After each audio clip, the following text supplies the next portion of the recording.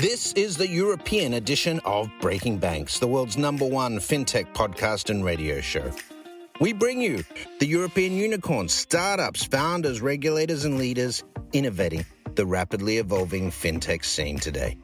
A truly localized podcast with both English and local language content, with some of the world's most well-known hosts and influencers in the fintech sector globally.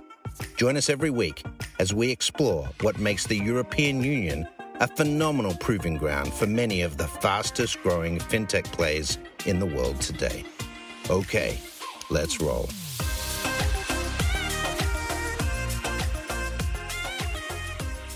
Hello. Hey, guys, we're here with my friend Mike Kent, and CEO and co-founder of Asimo, and of many other businesses he's going to talk us about. And Mike, it's good to see you. Yeah, great to be here. Yeah, it's fantastic. Finally. Yeah. And so we were talking about the fact that we met back in 2013. That was probably the last InnoTribe before I left Swift. Yes, I always thought Swift innovation was an oxymoron.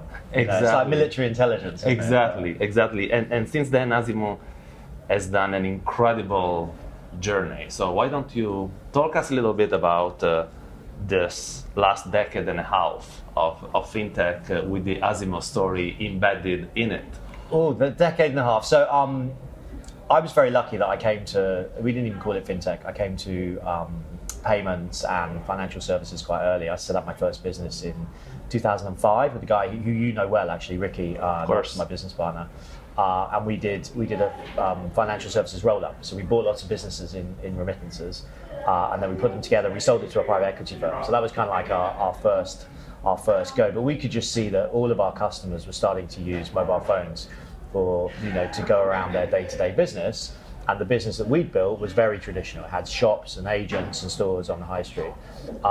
So we set out to, I think we wanted to spend $50,000. We spent a bit more of that over the years to build an app that would allow people to do the same thing that they do with a Western Union or MoneyGram.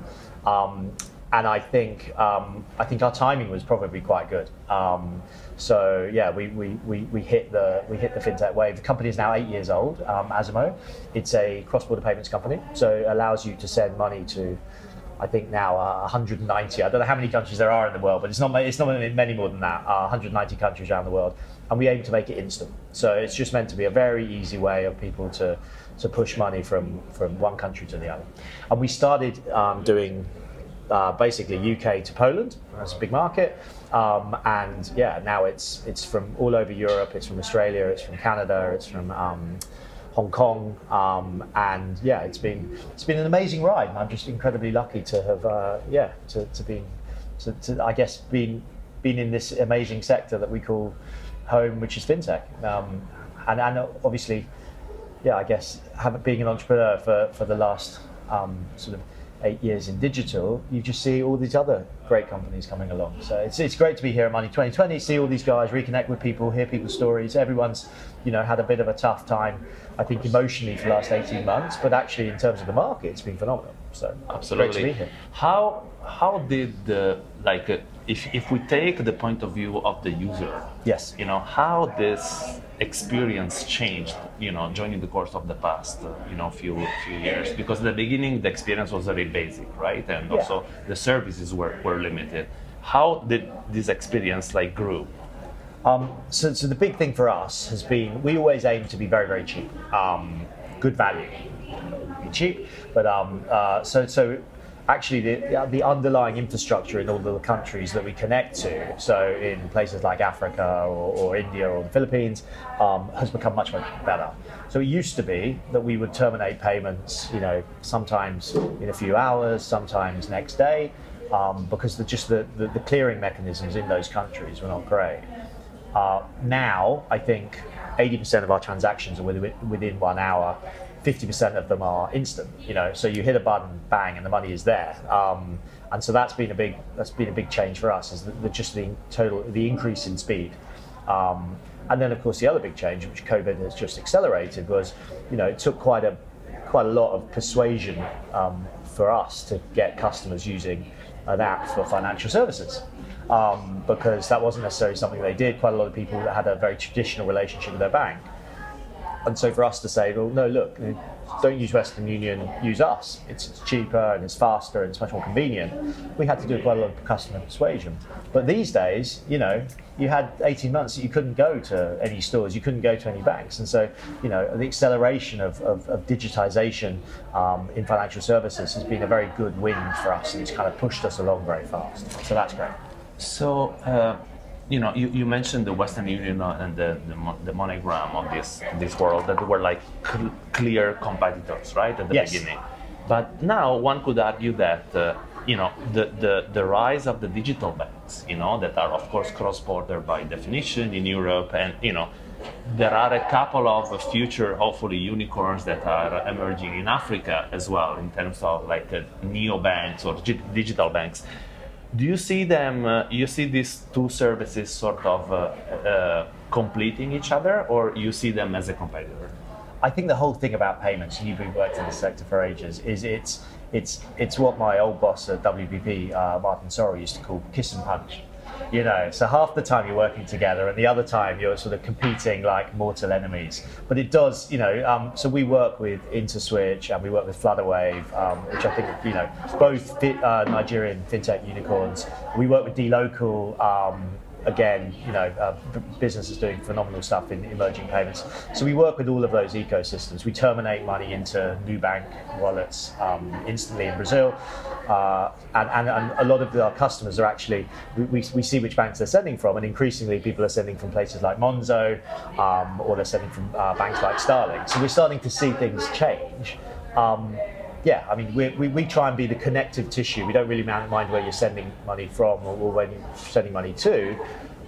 Ultimately, this is, and I was having this late night conversation with somebody, I don't know where it ends. I mean, I think probably you end up with some very quite diversified, large payment businesses. You know, PayPal are buying up all sorts of businesses, Visa are buying up all sorts of businesses. So I think eventually you might see that, you know, payments, international payments becomes one of a number of things that people do. But yeah, and we honestly, we don't see that much competition from the neobanks yet. Now, I'm sure they're going to come. You know, if you look at the amount of money that people like Revolut have raised, it's coming. But yeah, at the moment, it's just the market is big enough for everyone.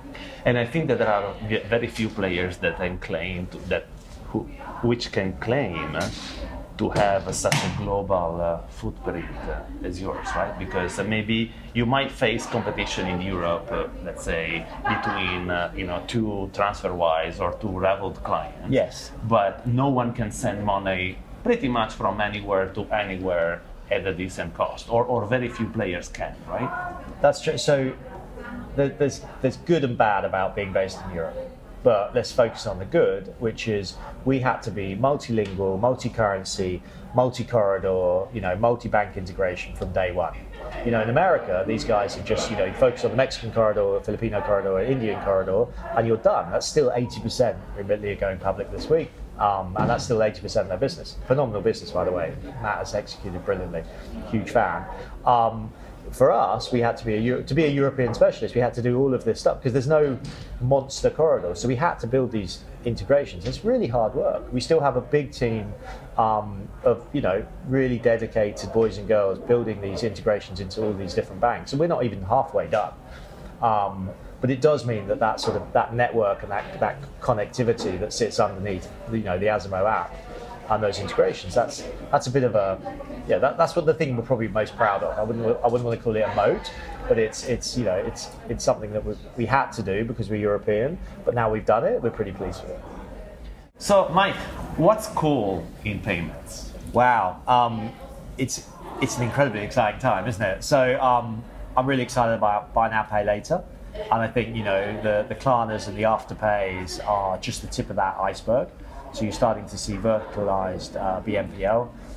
So people finding new ways to pay for things like healthcare or automotive or those big purchases that people make. So I think that you're going to see a lot of that and again, Europe, lots of little markets, all that don't work for consumers. So, tackling that I think is exciting. Open banking is finally coming of age. So, we're starting to see more and more people use open banking at Azimo, but also, once you have that financial information, you can do lots of exciting stuff on compliance and KYC and, targeting. And so that's all of those open banking businesses. The plumbing's there, and so I think people are now focusing on what can we do with that ecosystem and that information. So that's super exciting. You do have actually, a pretty good view with the Tandem Bank, right? Which is one, by the way, of my dear previous investees company with the Media Network. Remember? Yes, yeah. Thank you for that. Tandem gave us a good understanding, and the UK was very much at the front of open banking. PSD2 when it came out, they sort of adopted it a lot faster than some of the other markets. So we do have it, and so really exciting to see what happens with open banking. I think also people like Tink getting acquired by Visa. Now, some people might say that the sector's done, but I think generally when something gets acquired by Visa, it starts off a new wave of innovation. So you're going to start seeing some really interesting small open banking companies become quite large over the next 2-3 years. And I love payment orchestration, and that's just me being a payments geek. But as more and more companies become focused on trying to accept and issue digital money, I think the ability to do that for non-fintech companies is in an easy, fast, and I guess straightforward and low-cost way is going to be exciting. So I guess that's embedded finance and orchestration, I think, are going to be the big trends for the next 5 years. But hey, what do I know? I should be asking you this question. Payment orchestration guy, guys. Payment orchestration is going to be the new buzzword after embedded finance, I guess. I think orchestration is going to be huge because now you've got all of these API businesses, but somebody needs to control all of the interfaces that you have with these API businesses. So I think we used to very boringly call it middleware, but something that allows you to control and work a central workflow and orchestrate these different pieces of software is going to be those companies are going to be very valuable. Guys, that was my first interview at Money 2020 with Breaking Banks Europe. And I'm super happy that I've done it with a good friend. Mikey, thank you very much for being with us. Thank you for having me. Always an honor. Good to see you. And it's a wrap. The FTS Fest is back. As 2021 develops, it will become more and more apparent how this year can truly mark the start of a second fintech revolution. Starting with a focus on sustainability, financial inclusion, and impact investing, topics that today must be considered transversely. We'll explore trends that are already shaking up the industry, such as embedded and decentralized finance spotting. Be part of the FinTech Revolution 2.0. Join ftsfest.com. Hey guys, welcome back to Breaking Banks Europe at Money 2020. I'm still Matteo Rizzi, surviving the third day of the conference, and I'm here with Pavel, CEO and co-founder of Wirex. Pavel, welcome to the show.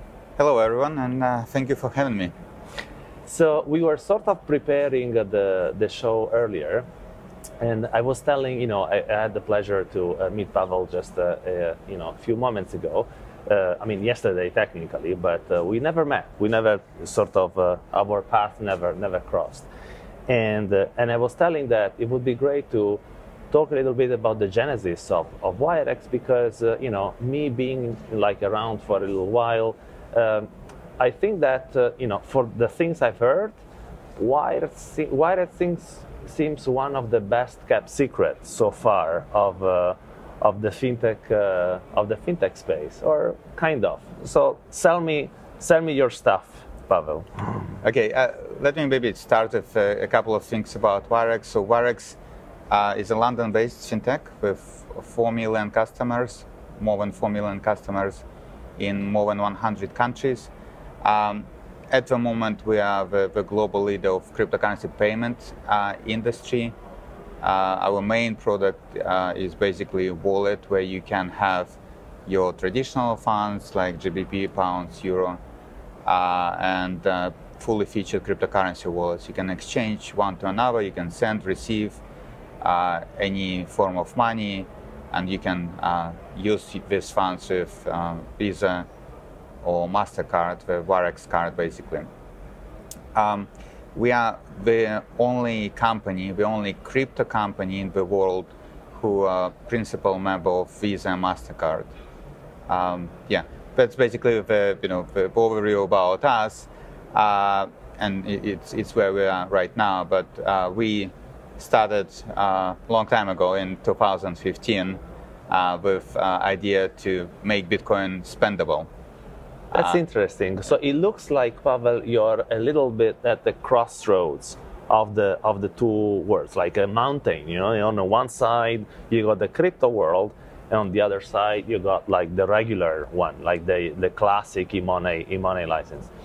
And what are like the value-added services that you thought of that could actually cross leverage, both these sides? I mean, it's pretty clear the one, for the currencies, the fact that I suppose you can move money pretty easily and at very little cost between one currency to another, and that's like the more known sort of side of the mountain. But talk us a little bit more through the value-added services on the other side, the crypto side. Mm-hmm. Well, you're absolutely right, because there are two main groups of companies. One just focusing on more kind of traditional fintech or like a challenger bank experience, and another group of companies is just pure crypto, without licenses, available everywhere, and these sort of things. But I think the trend we see right now is that these two groups, they started moving towards each other. We can see more kind of traditional players like PayPal. They started adding cryptocurrency functionality, which is in a bit limited form, but anyway. And we can see that cryptocurrency companies, they moving towards more kind of traditional plays. Some of them are trying to get licenses, some of them trying to get more kind of banking or payment integration. I think it's still early days, but we see it's a clear trend. We were focusing on this kind of merging these two ecosystems for a long time. And answering your question, there is still a big demand for crypto on-ramp and off-ramp. So there are a lot of exchanges, there are a lot of companies where you can buy and sell cryptocurrency, but it's still not easy to go from traditional currency to digital. Yes, you can do it right now, but usually it's done via different middlemen, and you lose time, you lose money on different step.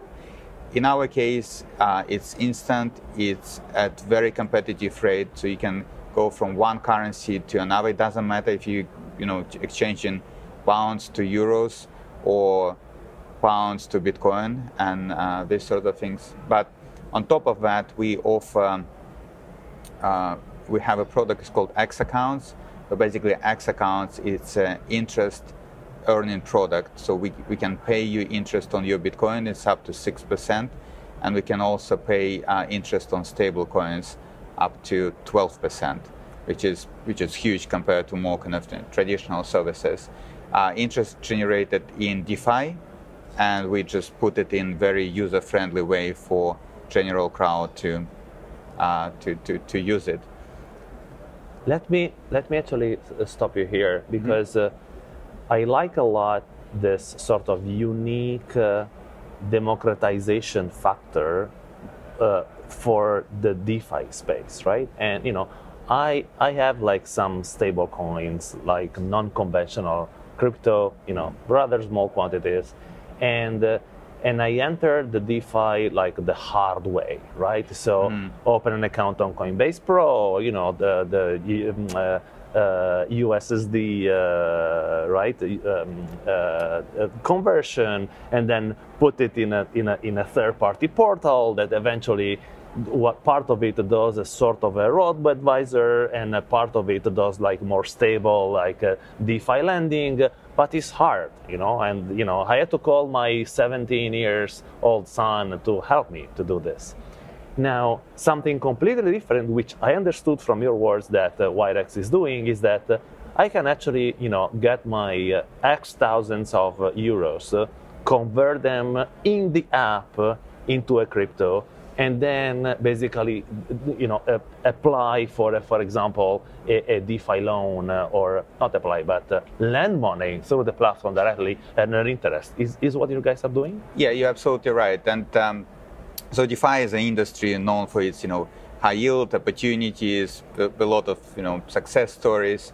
But there are a few challenges. So you mentioned one because it complexity, right? So you need to be IT savvy in order to understand how it works, in order to understand what MetaMask and, or if you're using your Ledger wallet. And there are a lot of steps you need to go through. You need to convert your fiat to USDC or other stablecoin and then put it on DeFi. And on top of that, you will probably need to pay gas fees in Ethereum, which is huge at the moment. Yeah. So what we did, we just take this complexity away, and it's exactly what we do on the back end. But for customers, the user journey is quite simple. You put euro or put pounds in Wirex app. You don't even need to convert it in stablecoins. You just put it in X account, and we do all the conversion on the back end. Okay, and how the account is deciding, where to put the money, or you just have like one sort of lending platform for everybody? How does it work? We have a couple. We work with the best DeFi projects in the space. So we're working with Aave, we're working with Uniswap, and we're working with 1inch. And there are different strategies how you can generate yield based on the currency.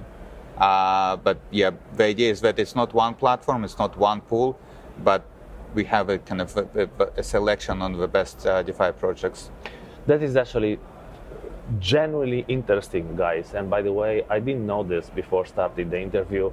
I think that there is an enormous chance here to give access to an alternative type of investments to people that are like me, for example, convinced that decentralization is the future. So it is not, and by coming from 13 years at Swift, I know what I'm talking about when I say that the DeFi is the future.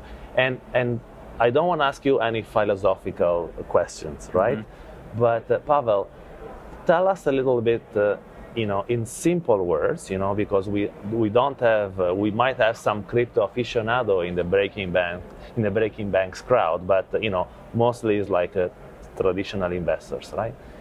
What are the opportunities of DeFi? So the ones that you believe are the low-hanging fruits, or the ones that are more sort of appealing? Obviously, the idea of decentralized finance is to cut this middleman, right, and have more kind of P2P relationship, or put control of the finance into people's hands rather than being controlled by a broker or by a bank and so on and so forth. The huge opportunity of DeFi is that it's global. So you have clients from anywhere in the world, liquidity coming from anywhere in the world, and different countries have their own challenges, and people living in different countries might have different objectives and might be looking for different stuff. But at the moment, DeFi space is growing exponentially, and I think you've probably seen these numbers. A year ago, there were just 20,000 wallets, DeFi wallets, and at the moment, there are 5 million DeFi wallets. So it's a huge growth, and I think it continues growing, and there is new things coming up in DeFi space every month, probably, if it's not every week. The biggest opportunities for consumers at the moment is yield generation. So you can get much higher interest on your savings with very, very, very limited risk at the moment. You can go higher with the interest if you're willing to take risks and exploring maybe, farming or exploring the new blockchains like Solana. This option is available. There are a lot of opportunities for companies as well and for startups. I do think there are a lot of opportunities for traditional fintechs to leverage what DeFi can offer in terms of interest generation. It's what we're using, for example, for our product. to generate like 10% on 10 or 12% on your stablecoin saving, which is much higher when you can get in traditional fintechs. But there are also the opportunity to start experimenting and building new models with DeFi space. It's early days in DeFi, and with every industry, early days, there are a lot of opportunities and excitement going on. So I think if you're thinking about building your new company, new business, or new business model, I think DeFi might be, very interesting area to look at. Last question: out of the more than 4 million clients, customers that you have, and I don't even know if you can share this, but it would be interesting to understand what's the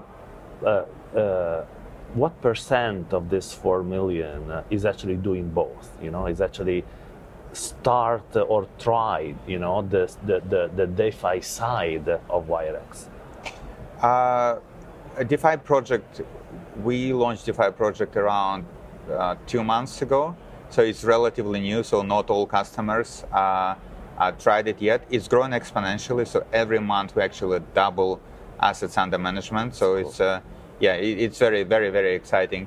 It's quite interesting that some people who is coming from general crowd, when they see that we offer 12% on the kind of stable coins, they can't believe it. They feel that there is something wrong. That it just can't be true. Yeah. But in terms of a split, like how many of our customers have crypto and traditional, I think 90% of our customers have both. That's super interesting. Yeah. That is super interesting. While you were talking, I almost think that there's a new kind of financial literacy that this market needs, right? And there is the whole school of what decentralized finance means, not as per DeFi, but also as a new sort of model, right? That is, and I'm passionate about financial inclusion and emerging markets. I'm actually investing in the continent, and I do believe that, especially in emerging markets, this opportunity of, I always say, I know that if I could easily put money in Nigeria, I would fund immediately with my own money some of the local lending platform in Nigeria because I understand the model, I know they're going to repay it, I trust the data, etc., etc. But today, from Portugal, where I live, it's super complicated to put money in a startup in Nigeria. And this is, if I have to explain to my grandma, that's what DeFi would allow me to do, right? That's correct, yeah. DeFi has a global reach, right? So that's why people from different countries, they don't have this, middleman, and they can interact and use different financial models. Yeah. So, guys, I think that this was a super interesting, frankly, company that I didn't know of. Now we all are aware of. Pavel, thank you very much for this super interesting conversation. Thank you. Thank you. And it's a wrap. Thanks for listening to Breaking Banks Europe, a Provoke Media podcast in cooperation with FinTech Stage. Don't forget to tweet us out, shout out, or post to the team at Breaking Banks EU on Twitter. If there's something or someone you'd like to hear on our cast, let us know. See you next week on Breaking Banks Europe.